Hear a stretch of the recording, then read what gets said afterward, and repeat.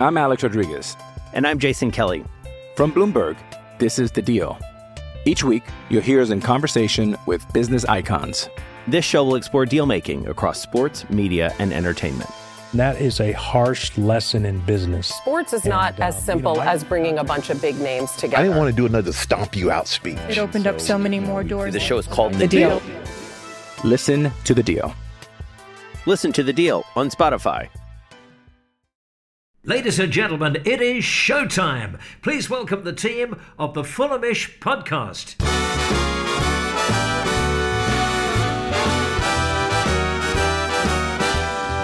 It's the Fulhamish podcast, your independent voice of Fulham FC, and a bit of a reality check for Marco Silva's men as we fell victim to a brilliant Harry Kane goal to seal a 1-0 victory for Spurs at Craven Cottage on Monday.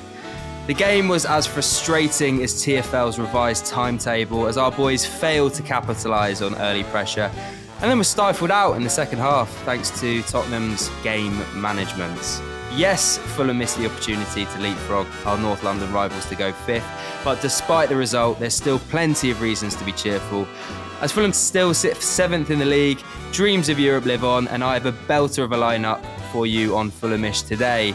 My name is George Cooper, and joining me to shake off yesterday's disappointment is the Hammersmith End's very own Jack Kelly. Hello. Sports journalist Isabel Barker. Hey, how are you, George? I'm all right, you know. Yeah. It's a shit game, but we move. And making his Fulhamish debut is Charlie Cooper. How you doing, mate? Hi. Yeah, I'm good. I can't believe it's my first ever Fulhamish. I can't believe it. Actually, I'm annoyed that it's taken this long for you to invite me. But anyway. Well, you were part of the live show, so that kind of counts. So this is your first midweek pod. Anyway, it's great to have you on, mate. Thank you very much, Jack. I believe you've got some 3-word reviews for us, if you'd be so kind. Yeah, I've got 4 here. First of all, Richard Bamber, of course, with An Opportunity Spurned. Our very own Stephen Sheldrake with Pain by Kane. Rich Campbell with Train Kane Pain, which I loved. And this one here, which I really like, Marisa Cardoni with Disruption to Service. Right, good. I like Kane, Train, Pain. I think that beautifully sums up yesterday's antics. Izzy, it was a scrappy game, to be quite honest. I thought we started really well, had a solid 25 minutes, pressed really hard and put Tottenham under all sorts of pressure, maybe hoping to capitalise on their sort of notoriously shaky starts. But ultimately, we just didn't create that many chances. We had Reed's chance, followed by Palini's header after the free kick that Andres Pereira put in. There was a bit of a mix-up in the box there. I mean, how different do you think that game could have gone had we capitalised on that early spell of pressure? Yeah, you felt like we really had to score in the first half because kind of in the match build-up, you felt Spurs, maybe this was their day to kind of get their form back. You know, they'd had quite big losses to City and Arsenal. And Conte had said they kind of had to bring this nasty streak back. So you saw that with the challenges and there's a few crunchy tackles and things like that. But I felt like we weathered the storm really well. But I still felt like we missed real inch-perfect crosses into the box. And when I was kind of thinking back to the game, I was like, I could only pick out the Harrison Reed chance as the moment where we came closest. And what it boiled down to, I guess, was just a moment of brilliance from Kane. We weren't particularly bad. They weren't particularly great. He just had a really good game and obviously equaled that record. And it just showed how good Harry Kane is. But we weren't particularly bad. But that was the only kind of chance I could pick out on, really, was the Harrison Reed one. Just on your comment on the final balls, I thought Tete and Robinson were a bit, you know, their crosses were a bit sort of wayward. I agree. I think that when we're purely relying on Andres Pereira to put some balls in and the rest of misfiring, it seems quite hard for us to create chances. Yeah, Robinson obviously coming back from that suspension and he looked a little bit tentative on the ball. He was passing back to Ream a lot.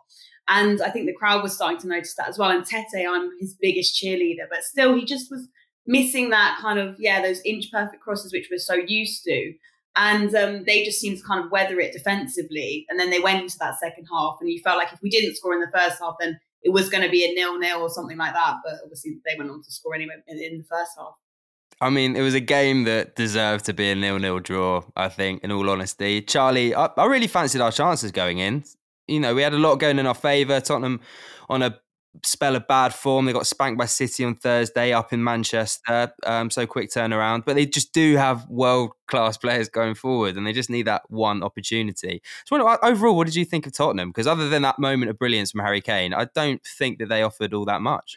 No, I mean, trying to put your finger on what sort of football Conte plays is quite difficult.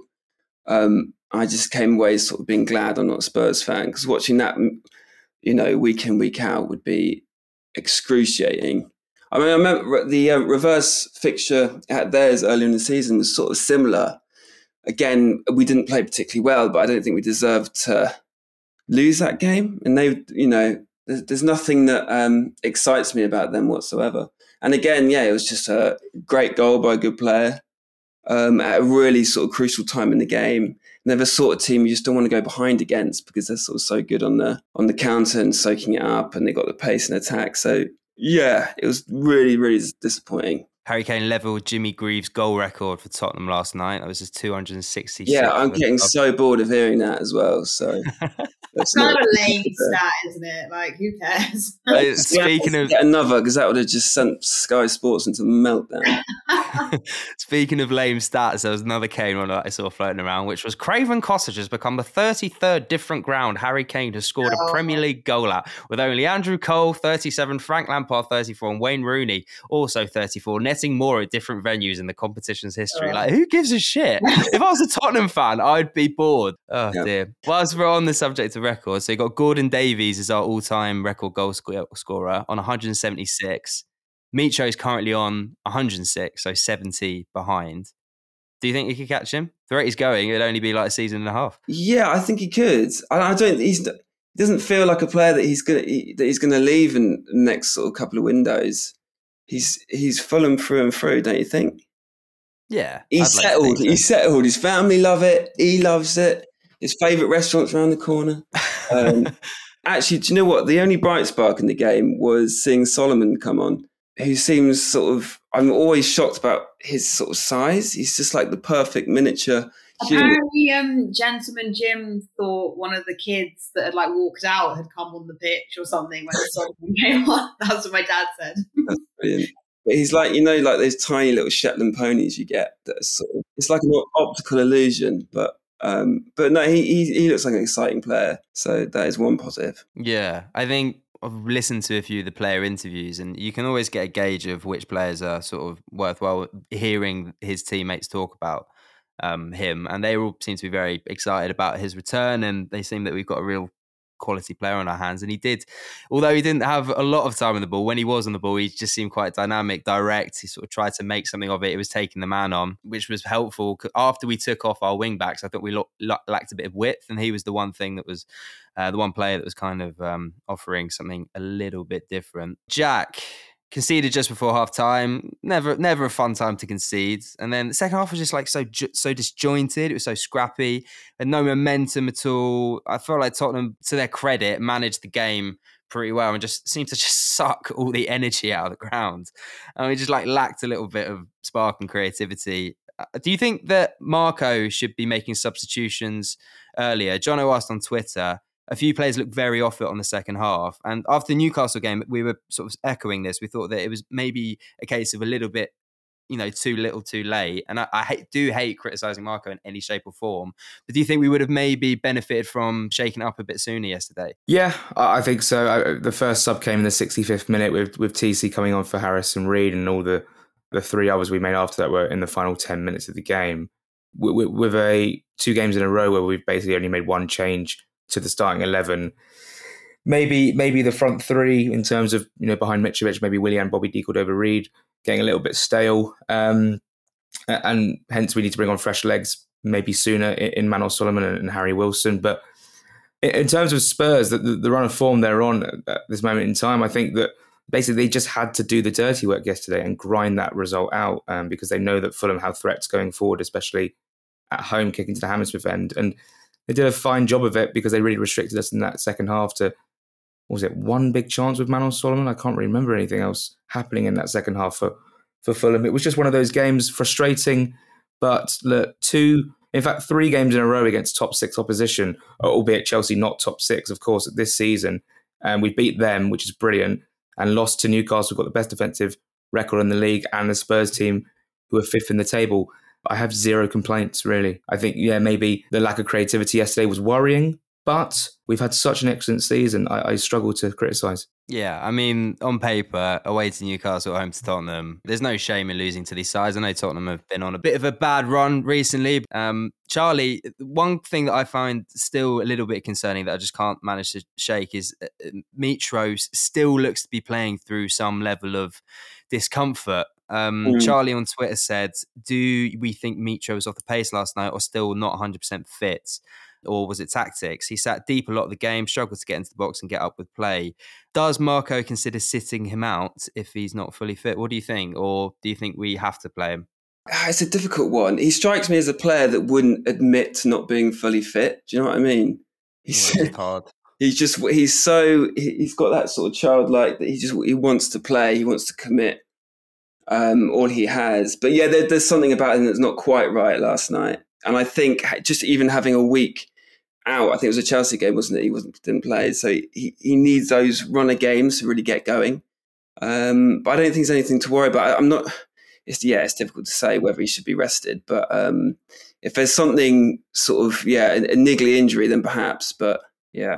So it was, I think he got booted by someone late on, didn't he? And he kind of limped off. I could hear the scream from where I sat I sit just by the tunnel. Yeah, it didn't look good. And then we asked Marco about it in the press conference, and he didn't look like that positive about it either. He was like, it was the same ankle that he injured before, and we're going to have to wait and see what the deal is with it. So I guess it'll be interesting to listen into Marco's next press conference and see. But he was not impressed about it, and you could genuinely tell he was concerned about it. So I guess we'll have to see. But I do feel like we're in a position where we're really not just relying on Mitro this season. So it's not all doom and gloom. If he does have to sit a couple games out, players are definitely finding their form, and we're more solid collectively. I think Vinicius looked really quite exciting when he came on, and you know, as you said, we're not completely, up shit creek if he does have to have a few games on the sideline. Just Izzy, so you spoke to Marco last night after the game. What was his kind of sentiment after that disappointing loss? A bit like us, really. He wasn't really angry. He was just a bit flat. I think there were lots of positives to take. He was worried about the Mitro injury. He thought that Son should have been sent off for the really horror challenge on, was it Tete? He just seemed to stamp on his foot late on, which I agreed with him about. I think everyone kind of did in the press room. So he was angry about that. But the general performance, there were lots of positives to take, really. So it's just kind of similar to us, really. A bit shit, but a bit like, meh.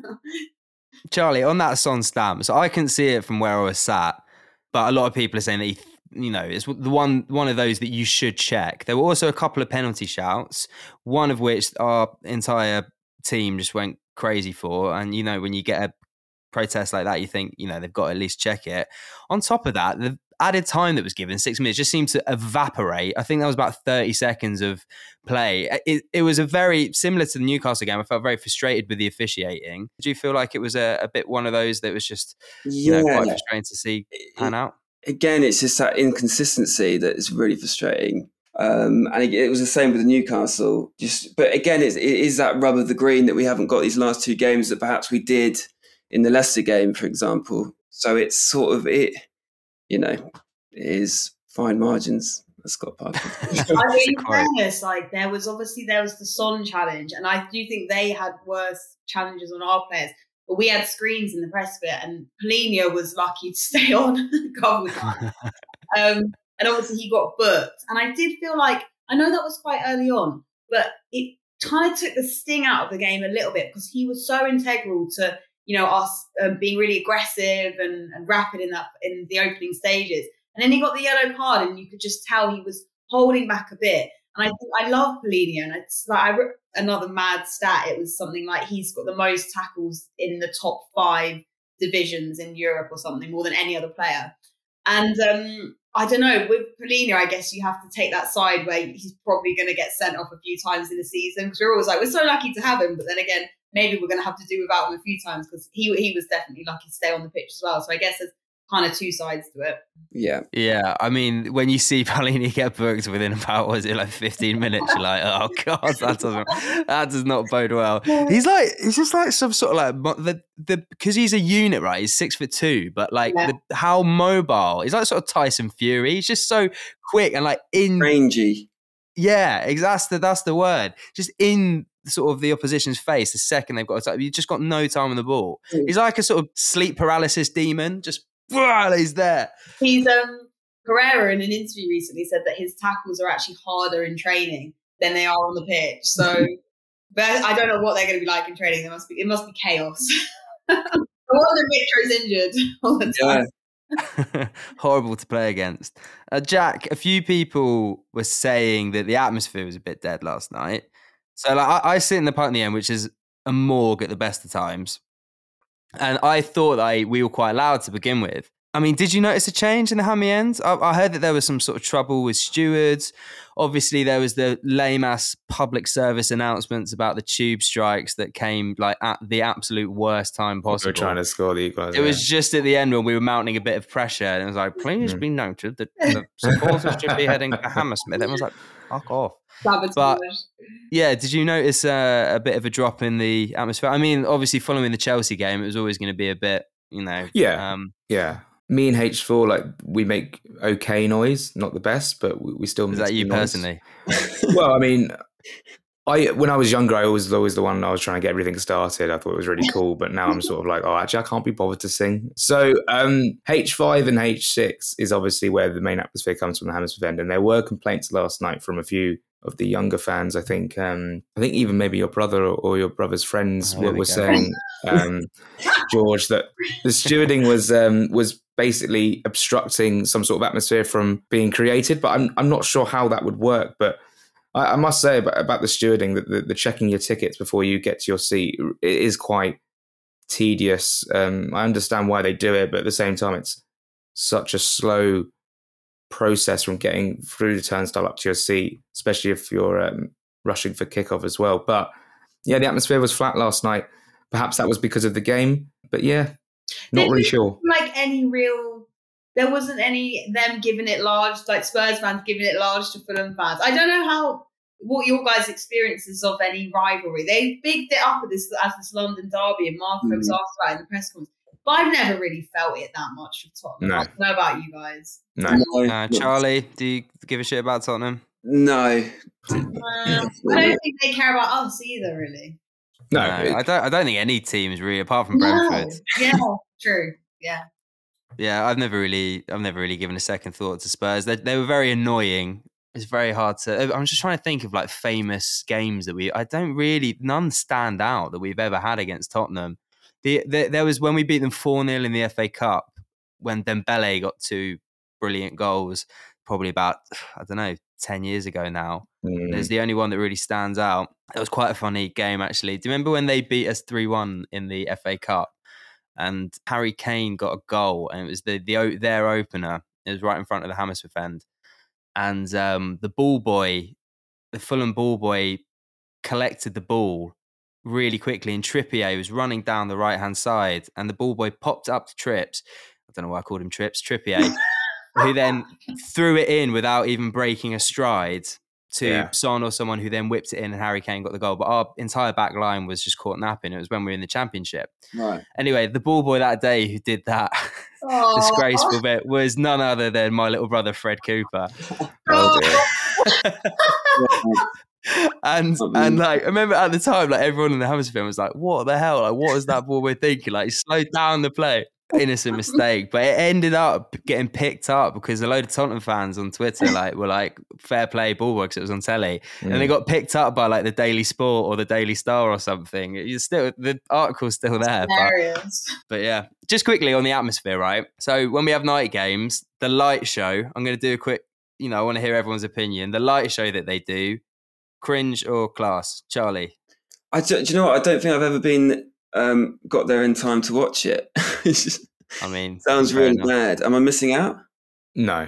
I'm going cringe because Brentford do it and it's Tin Pot. So yeah, that's good. Also, they do a similar like build-up thing to Fulham. And I don't know if it's like Premier League has introduced it, but it's that whole build-up thing where it's like Fulham have made it into the Premier League. They do a similar thing at Brentford, and it just reminds me of Brentford. And I think it's a bit Tim Pot. So Tim Pot, yeah, definitely. I like it. What? But you know, I enjoy it when it's not Fulham. When I go to West Ham, I really enjoy their one. Why? But with Fulham, I feel like it's not the right sort of ground West to Ham's have. got a really good DJ though. They're known to have a really good. Yeah, DJ. that's true. To be fair, I've heard this. Like they've actually got a really good DJ, so I don't know if it's to do with that. Who's our DJ? I don't know. Example. Yeah. You should we'll find out who it is. Yeah, I mean, it was just one of those games, wasn't it? I mean, it would really be horrible to support Conte. Jack, there's been a lot of talk about Conte and his Tottenham future. I mean, how do you see this panning out? Do you even care? I mean, there's talk about his contract and him not wanting to sign, and Tottenham, so they're in a bit of a stalemate. I mean... Well, no, I find the situation at Tottenham quite fascinating, given the fact that yesterday was announced, or the day before, that Harry Kane was open to signing a new contract. Now, is he chasing that Premier League record, Alan Shearer's goals, or is he looking to win trophies? And I think it was said yesterday in the post-match, Izzy, if you were there, Conte was like really bigging up the fact that Spurs could win the FA Cup this season. And that should be a realistic aim for them. Because ultimately, they're not going to win the Premier League this season. They're at the Carabao. They're in the Champions League next round, I think. So they maybe. But yeah, the FA Cup seems realistic. But it is apparent that Conte may leave at the end of the season. And I feel like, I don't really know what he's brought to Spurs. Have they progressed under Conte, or have they regressed? I'm not really sure. Every time I see him, I just feel really stressed. I just would hate him to be our manager because he's so uncommittal. It's like being in a relationship where you just know the other person's not really interested. You're just waiting for something else to come along. And you're just sort of like trying to, it's just, that's a horrible situation to be in. So you can't see, there's no longevity really there. And he doesn't really stay at clubs that long, does he, Conte? So no, it's a bit of a mercenary. Yeah. I learned yesterday that his exquisite Barnet is actually a wig. Yeah. Is it a wig? I thought he had a hair transplant. Kind of like, I thought it was a hair transplant. Yeah, it's a hair transplant, no? Oh, it might be a hair transplant. Oh yeah, no, you're right. It is a hair transplant. I mean, I did a little bit of digging, and it turns out that quite a few footballers have actually gone down this route. I can't stop looking at Marco's hairline. Marco has such a thick head of hair. Every time I chat to him, his hair is beautiful. Fun. Rob Holding's hair, that is an insane rejuvenation of that. He looks like a different person. It's incredible, yeah. So we got also on this list, this is The Athletic. Peter, this is the articles that are like football's top 10 hair transplants. Yeah, I could go David Silva. Yeah. Wesley Sneijder. Yeah. Andros Townsend. Yes. Good one. Shaqiri. Wow. Jurgen Klopp. Berbatov. Our very own Dimitar. Ours and Tottenham's very own Dimitar Berbatov. Obviously, Wayne Rooney's the headline, right? He's bad, though. He's had a bad hair transplant. Also, Aubameyang, what's going on with his Barnet? Because that's a very good point. Every photo I see, it changes a lot, but I feel like something's going on. That's because he's playing for Chelsea. Is it thicker now, Aubameyang? There was one where was it the photo where he's training for Arsenal, and it's only a couple of seasons ago, and he looks like it's like a bit Mr. Burns. It's like really bushy around the side and back, and just sort of it's odd. It's odd. Anyway, I think we digress slightly. So it was one of those games last night, right, where so what? 1-0 defeat at home to Tottenham. What are you going to do? You know, it's I think in the grand scheme of the season and the recent run that we've been on, we can take it and accept it. So we've got Sunderland in the FA Cup next, Charlie, and then we're not going to go into too much detail on Sunderland because Sammy, Jack, and Peter are back for the Thursday Club, and they're going to be doing much more in-depth analysis of Sunderland. But just hypothetically, right? Which would you prefer? Fulham secure a place in the Conference League next year, or survive in the Premier League and make it to the FA Cup final this year? But lose the final? No, just make it to the final. You got to take that risk. Do you know what? I'd honestly say Conference League is what I prefer. That would be just brilliant, wouldn't it? Watching Fulham in Europe again, a few away days, and because I mean, FA Cup final, yeah, it's brilliant if you win, but I'm not interested in the final if there's a chance we're going to lose, which would be likely, I imagine. So, yeah. What about you? I'm with you on that. And just on this topic, what would be your dream Conference League draw? Right.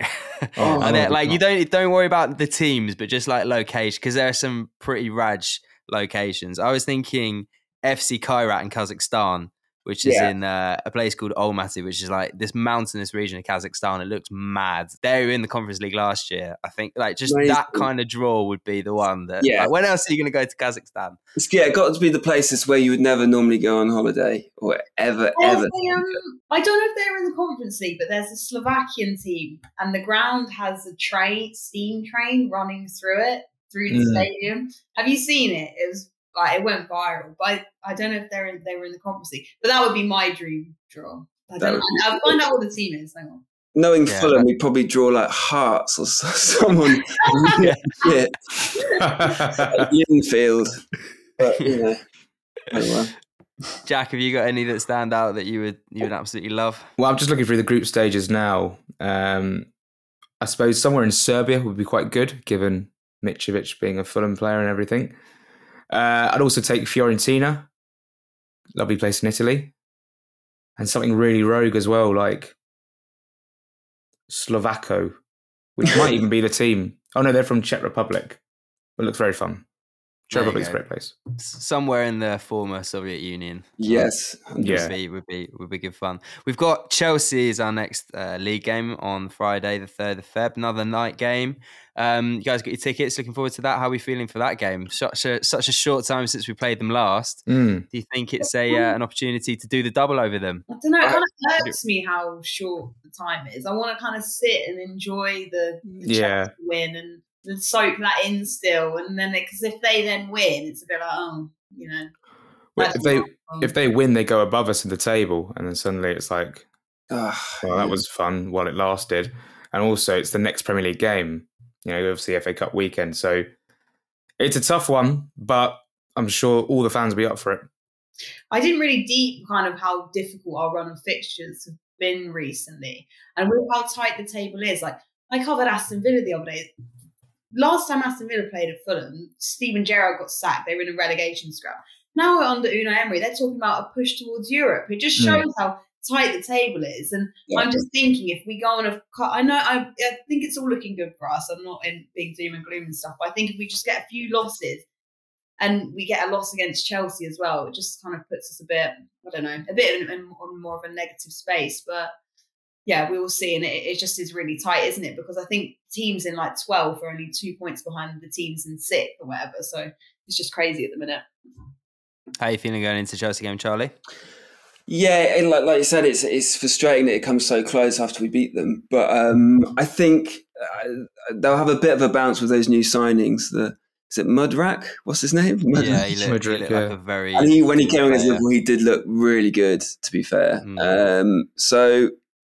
yeah, it's really tricky. A draw would be a brilliant result. But just not conceding the first sort of 15 minutes would be good, because I remember that happening last time.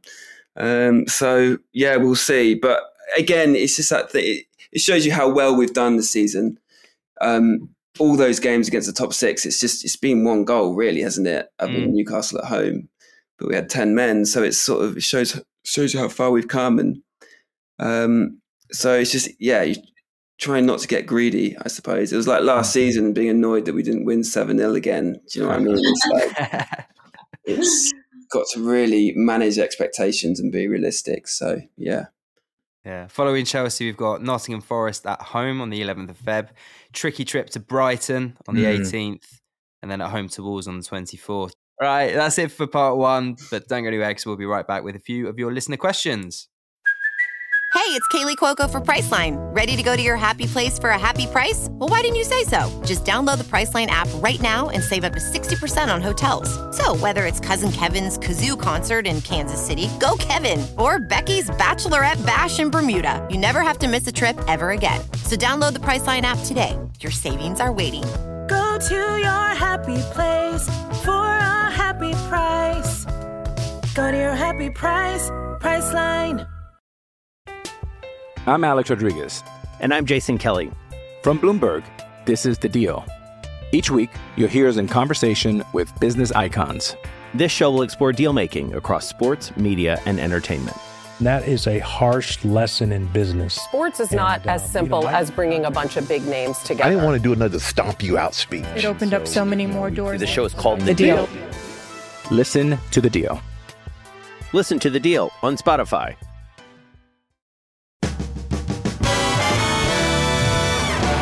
Welcome back. It's the Fulhamish podcast. I'm joined by Jack Kelly, Isabel Barker, and the one and only Charlie Cooper. Right. Thanks very much to everyone who got in touch. I've taken these from Twitter.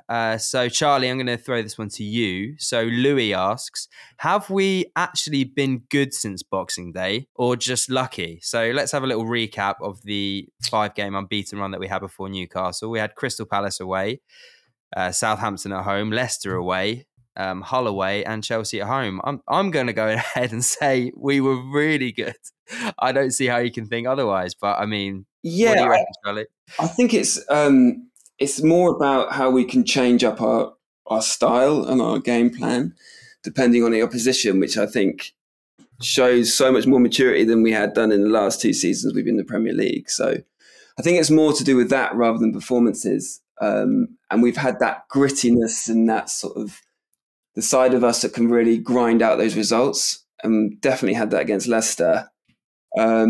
And yeah, got the rubber green against Crystal Palace. But, you know, the Chelsea game, I felt we had a real complete performance there. We had a bit of everything that got us over the line. So, yeah, we've shown different sides of us, which I think's, being really, really good. Yeah, I would have to agree. And just hope that, as Izzy said, we don't sort of turn this 2-game sort of like losing streak into, you know, a bit of a bad spell of form. But I've got every confidence we'll bounce back against Sunderland. And then obviously, looking ahead to that Chelsea game. Jack, this one's for you. Russ Southwest 6 says, do we need to prioritise an alternative to Reed now in the transfer window? Reed can cover for João if needed, but we are missing a number 8 in games like last night. Yeah, I think this is for the first time since he's joined the club, people are questioning Harrison Reed's sort of performances and what he contributes to the team. I still think he's absolutely brilliant, and obviously he came close to scoring last night. But we are seeing him being substituted early in games for TC, and you know, in the market right now, I mean, we're still in January, we've still got another week to go in the transfer window. Obviously, right back is the priority, but I would like to get in a centre mid. I keep saying this guy, Pablo Mahi, he's been linked from, I think, Sao Paulo, but it seems as if we're going to be revisiting that in the summer. So maybe with the likes of, you know, Chalobah and maybe Onuma leaving before the window closes, we are going to have to get in another body to cover Harrison Reed as well. But I can't quite now pinpoint a particular player that can necessarily fill that role right now. And I guess we'll just see in the next week or so. I'm guessing we will be active. It is deadline day. It is Fulham. We're always going to do something, aren't we? So we'll just see. But I'd like to see a couple new faces through the door. Yeah, I mean, on that note, Scott says, are we happy with where we are at transfers? No solid leads just yet. But I feel like in the first time in a long time, we are not extremely stressed with bringing a number of signings in before the window closes. And I mean, that does kind of ring a bit true. Are there any, just from your, you know, research, Jack, any that we've been linked with that you feel would be a good fit? Not necessarily in centre mid, but... I haven't seen loads of names, and the only names I've seen have been right backs. Apart from Cedric, there's been one from FC20, another one from the Eredivisie as well. So I'm not sure, really. I'm not sure where we're at. There is a man called Jasper Karlsson we were linked with as well. Just trying to find out if he's a centre mid or a right back. I can't understand the translation at this moment in time. But I think there will be some activity because it's natural that at the end of January, any window, teams start to maybe panic a little bit. But we're lucky right now. We're not in a position where we do need to panic necessarily. It's not like we're fighting relegation at the moment. So I'm fairly relaxed. But for the deadline day stream on deadline day, for the sake of that, we'd like some signings. Hector Bellerin was linked, wasn't he? I was buzzing about that. Both my sisters season tickets. Yeah. I don't know. He's pretty sexy. Yeah. Wouldn't mind seeing him turn up in his fashion arms. He's one of the trendier footballers, isn't he? I bumped into him at Primavera last summer. Oh my God, of course. He was absolutely off his nut. And my mate who I was with is an Arsenal fan, and he went up to him and I don't know how he spotted him because he was wearing like, little sunglasses, and he was obviously like trying to keep a low profile, and he was just like, "Are you Hector Bellerin?" And he was like, "See, but don't tell anyone apart." Get him in then, Jesus Christ. There is some breaking news coming in, actually, which broke about half an hour ago from Bruno Andrade, who's one of the best, I think, South American journalists out there, especially during transfer window. Fulham are considering offering Willian a contract renewal. The English club are satisfied with the performances of the attacking midfielder, whose current contract is only valid until June 2023. Another year of Willian, yes, please, honestly. Yeah, completely. Yeah, I love watching him play. He's just proof that, class is permanent, in my opinion. Yeah. There are real similarities, I feel, of the resurgence of Damien Duff after he joined us from Newcastle. Just, he seems to be enjoying his football, putting in solid performance. He never seems to lose the ball. That's the thing that I can't get over. He always does something, but I'm more than happy with that. Charlie, do you follow transfers much? Or you, like me, just can't be arsed with it? I feel like there's so much bollocks out there. There's so many clickbait until it's been announced with the cringy pun on Fulham website. I don't pay much attention to it at all, to be honest. Yeah, totally agree. Because you get your hopes up for nothing. So what's the point? Yeah, I tune in to the last sort of 30 minutes and that's about it. The only one I saw that was really bizarre is Josh Madger was linked to coming back. I mean, that would be... I actually wrote about that. Really underwhelming. Yeah.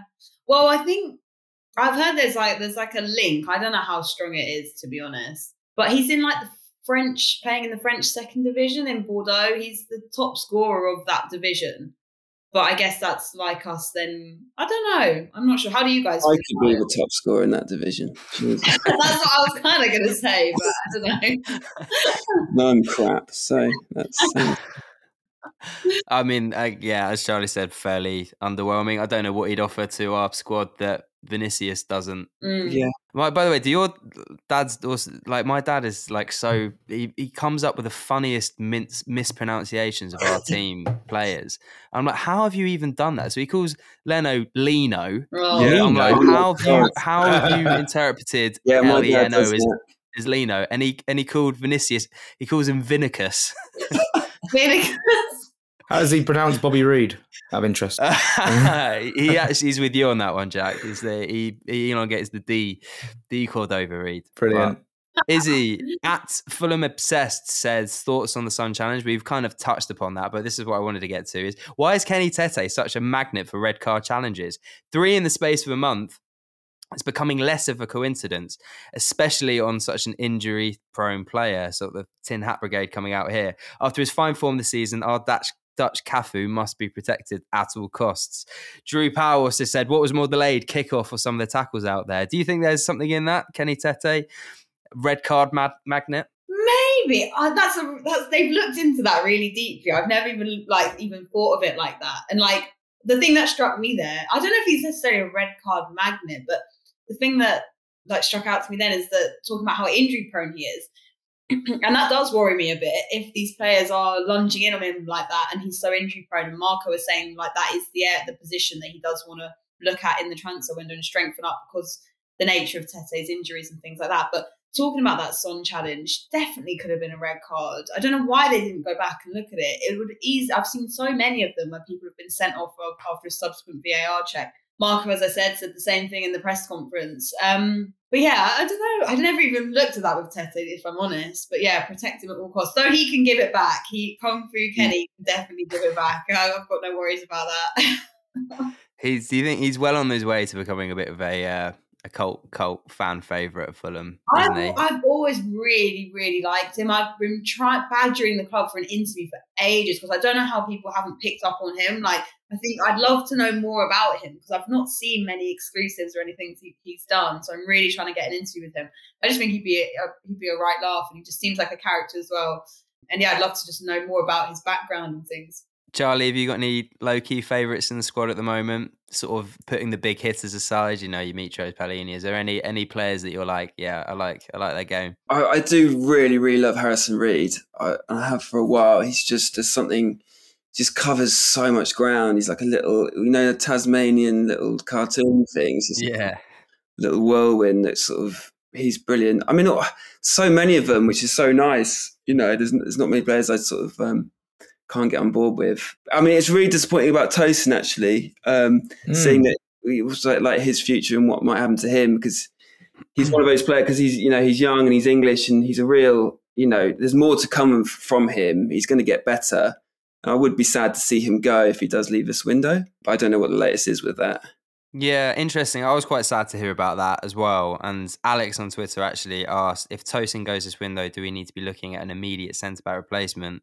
And if not, do we need to bring at least 2 in the summer? But I'd be, he only just signed a contract extension to, I believe, 2026, like a couple of weeks ago.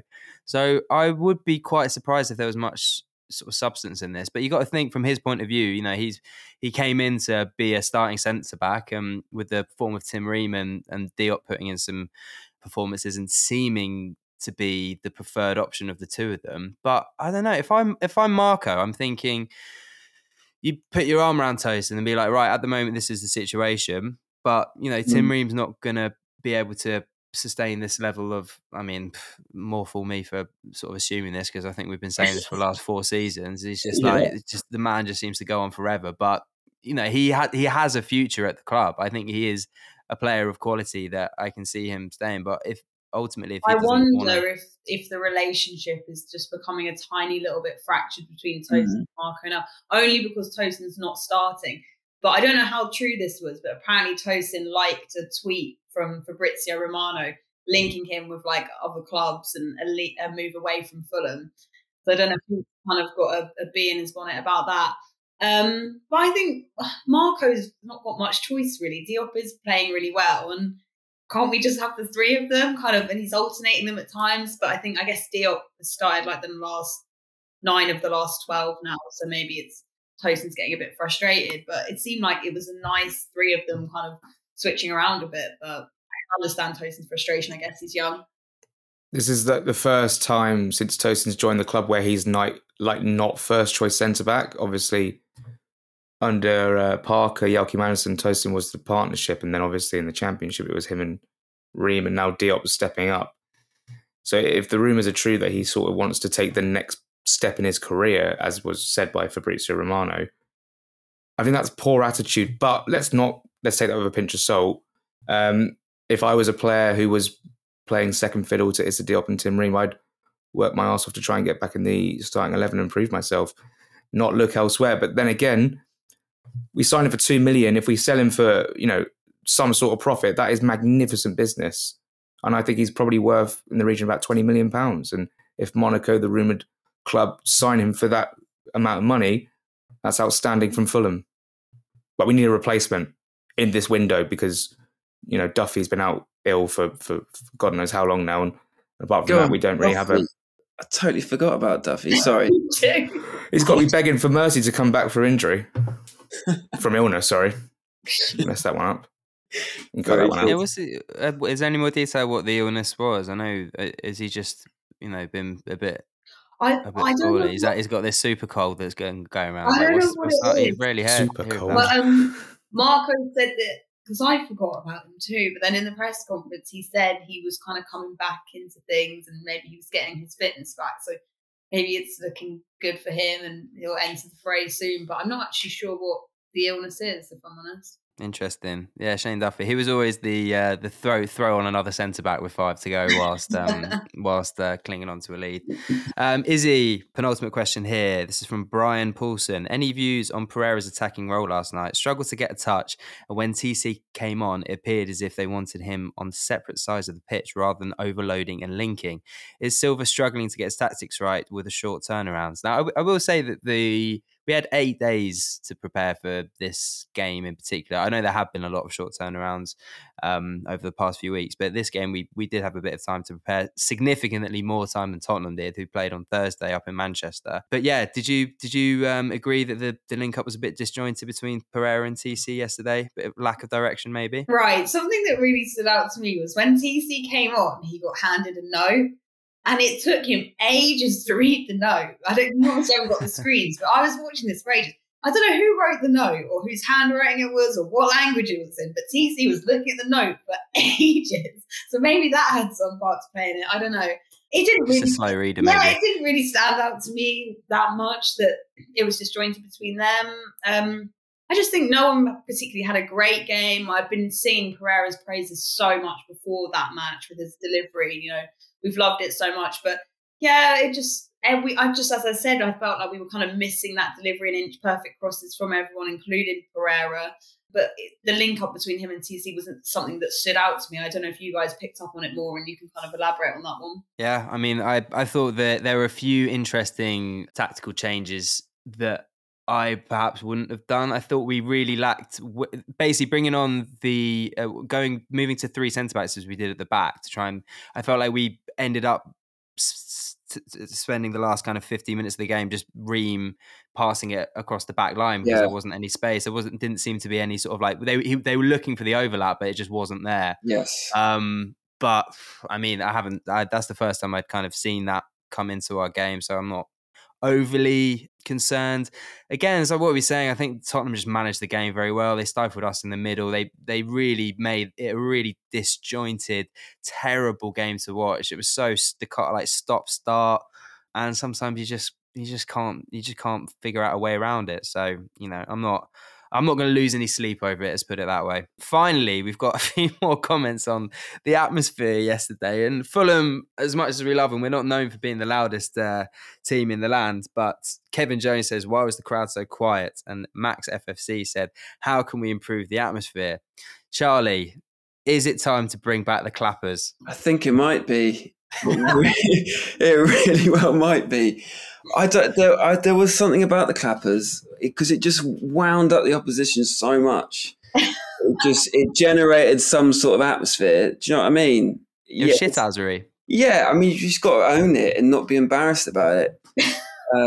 But when you're in the hammy end, you look over at the Johnny Ains and there's sort of this awash of paper. Very funny.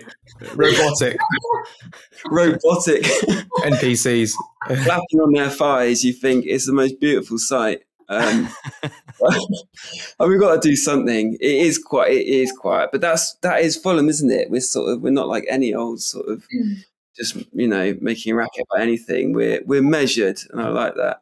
I'm not going to lie. Since the clappers went, we as a football club, as a football team, have got better. I think the atmosphere has got better. No, seriously. Like the championship. You sound like Mohammed Al Fayed saying that if Shahid Khan gets rid of the Michael Jackson statue, it will bring bad luck on us. And in fairness, we did go through one of the worst spells of recent times after the statue went. So maybe there's something in it. But like honestly, like the Premier League seasons we've had before, I think we've had clappers in, albeit one of them was without fans. This has been a whole lot better. No clappers, and actually, apart from last night, the atmosphere this season has been very, very good. Brentford, I remember Southampton was very good. Brighton, I remember working it and it was very, very good. I think Newcastle was really rubbish because of the nature of the game. You mean Newcastle? Was that Newcastle away you were talking about? At home. Because obviously it was really flat before the game, and then obviously Natty Chaps gets sent off and then all hell breaks loose basically. So I'd stick with no clappers, but just sing a bit louder. Please. Could we borrow some cheerleaders from the Jacksonville Jaguars, maybe? I thought you were about to say Crystal Palace. Did we try it once? Or have I... No, they just came over to do the game. Right. And it was really awkward. What does that do? Does that generate anything? I don't know. That's just at half time as well. Drooling old men. They did it at Palace. I was at Palace the other day. They have it. And it's just, I find it really weird. They have an eagle and... Really? The eagle is special. Well, the eagle passed away last season, I thought. What? Well, they're like the main one. They might have got a new one in. God. Why don't we just get a real badger and just run around the hammy end? That'll get people on their fucking feet. Jesus Christ. Oh dear. On that note, I think that's a good time to wrap up the podcast. I mean, get in touch if you've got any ideas of how we can get the Send them in. Right. Anyway, so as I said, Sammy, Jack, and Peter will be back on Thursday with the Thursday Club. We'll have some more This Will Catch On entries. Oh, on that note, did you hear the Tom Kenny? I heard a few reports that the Tom Kenny song was getting a run out last night. Yeah, it came on. It got going, but given how long the song is, it's quite hard to string it all together, isn't it? Version. It was just the chorus. Just the chorus. I don't think anyone anticipates that the whole 3 minute. The whole 3 minute song's going to get going. But anyway, yeah, they'll be back on Thursday, so do look out for that. But there's nothing. The only thing that's left to do is to name the podcast. Jack, I mean, I've got my favourite. If you can't decide, yeah. I thought that. What was it? Pain, Train, Kane. I think it was Train, Kane, Pain. Let me just get it back up. But are there any others that you'd want to go for? Well, I really did like Disruption to Service because it sort of disrupted the form we were on, albeit we lost the last game as well. But I think Train, Kane, Pain is the best. Okay, we'll go with that. Excellent. Thank you very much, JK, for your time. Thank you. It is always a pleasure, and making your pod debut. Charlie, thanks so much for coming on, man. Thank you. Thanks for having me. Yeah, you're right. Until next time.